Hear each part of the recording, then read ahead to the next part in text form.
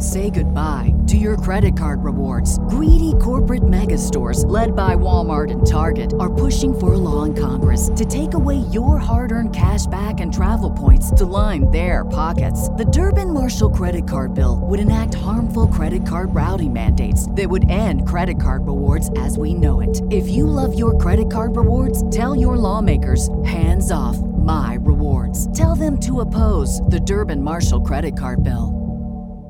Star Wars 7x7 episode 2146.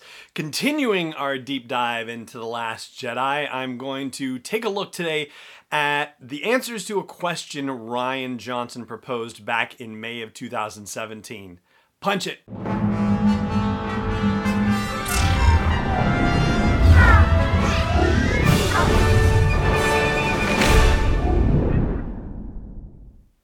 Hey Rebel Rouser, I'm Alan Voivod, and this is Star Wars 7x7, your daily dose of Star Wars joy, and thank you so much for joining me for it. So, in our continuation of an examination of The Last Jedi and its comparison to The Empire Strikes Back, I thought today I would take a look at something that Rian Johnson talked about back in his May 2017 interview with Vanity Fair.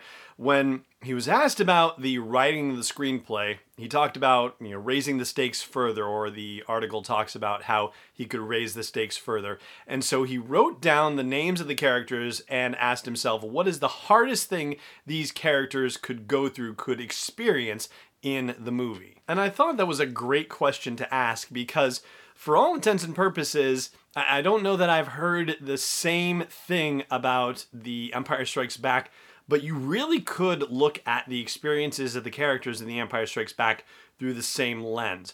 What is the most difficult thing, the hardest thing that Luke Skywalker could face in Empire Strikes Back?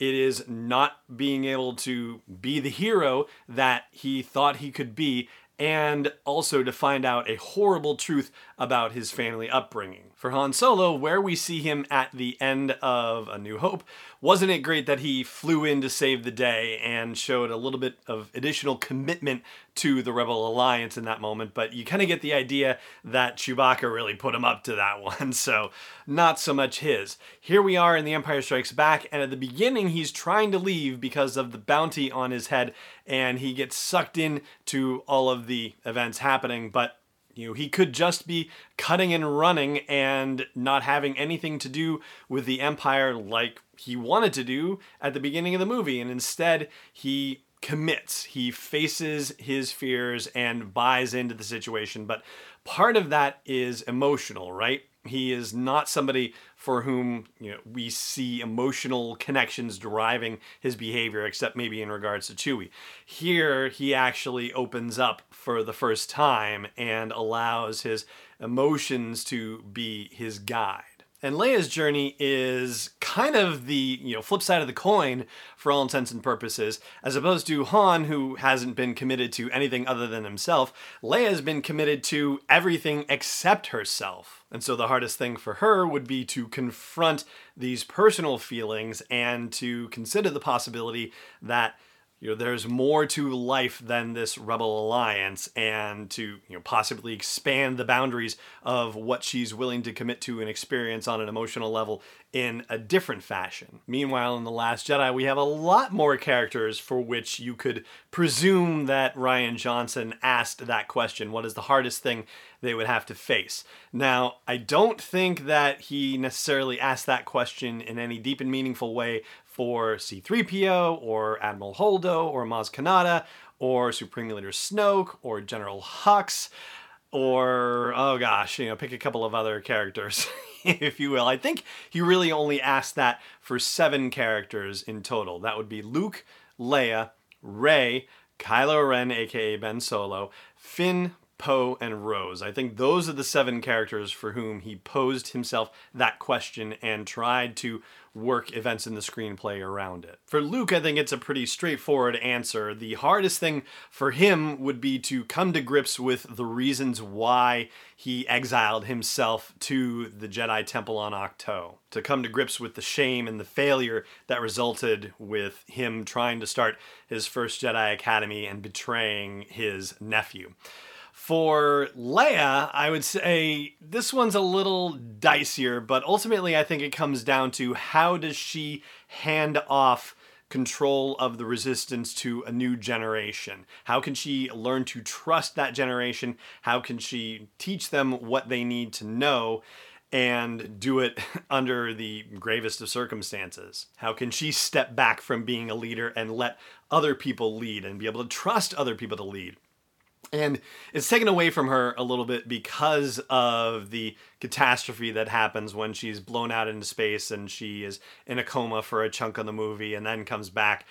But, taking her out of the action might have been part of the answer, because everybody had to step up when she was there, and maybe she would not have stepped away on her own. And so it had to happen that way to show her that other people could step up in her absence. And closely related to that, I would say, is what Poe has to deal with.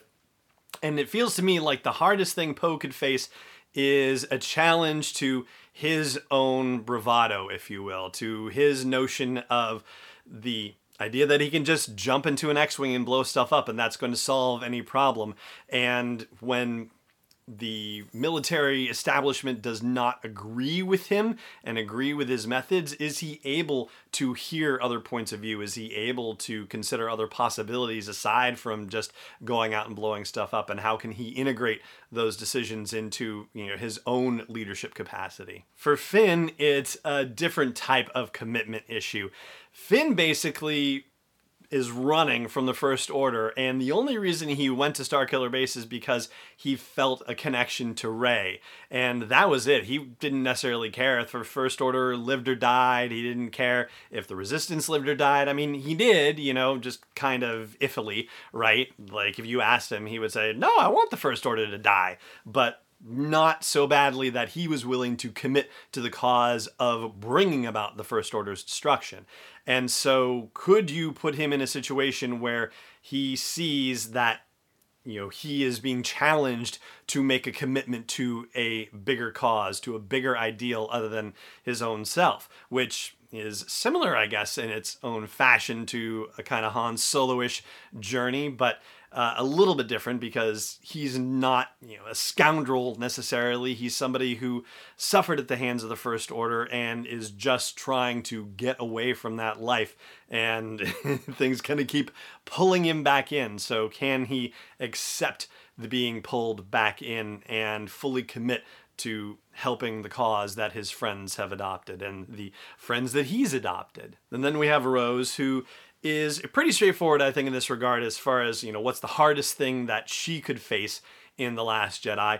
As her character is presented to us, she's somebody who is used to working on pipes, is not used to being in the spotlight, and now she has to step up and go into a very important and serious role in the Resistance, which, is something that her sister Paige lived up to, and now it's her turn to live up to that. But this is the challenge. Can she rise above her station, literally and figuratively, and take a more active role in the Resistance? Moving on to Rey. In The Force Awakens, Maz Kanata tells her that the belonging she is seeking is not behind her, it's ahead. And yet she can't quite let that go when she goes into the dark side of the Force place on Ahch-To. She says, show me who my parents are. And in the light side of things, she's hoping that Luke will help her as a mentor.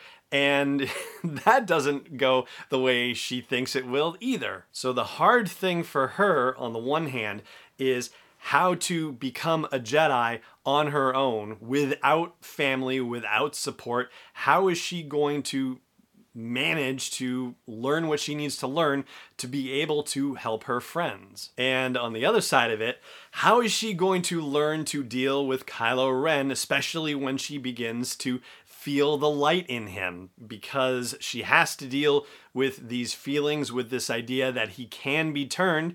And what is she going to do when she finds out that he can't be turned, that he's actually thinking of something else entirely?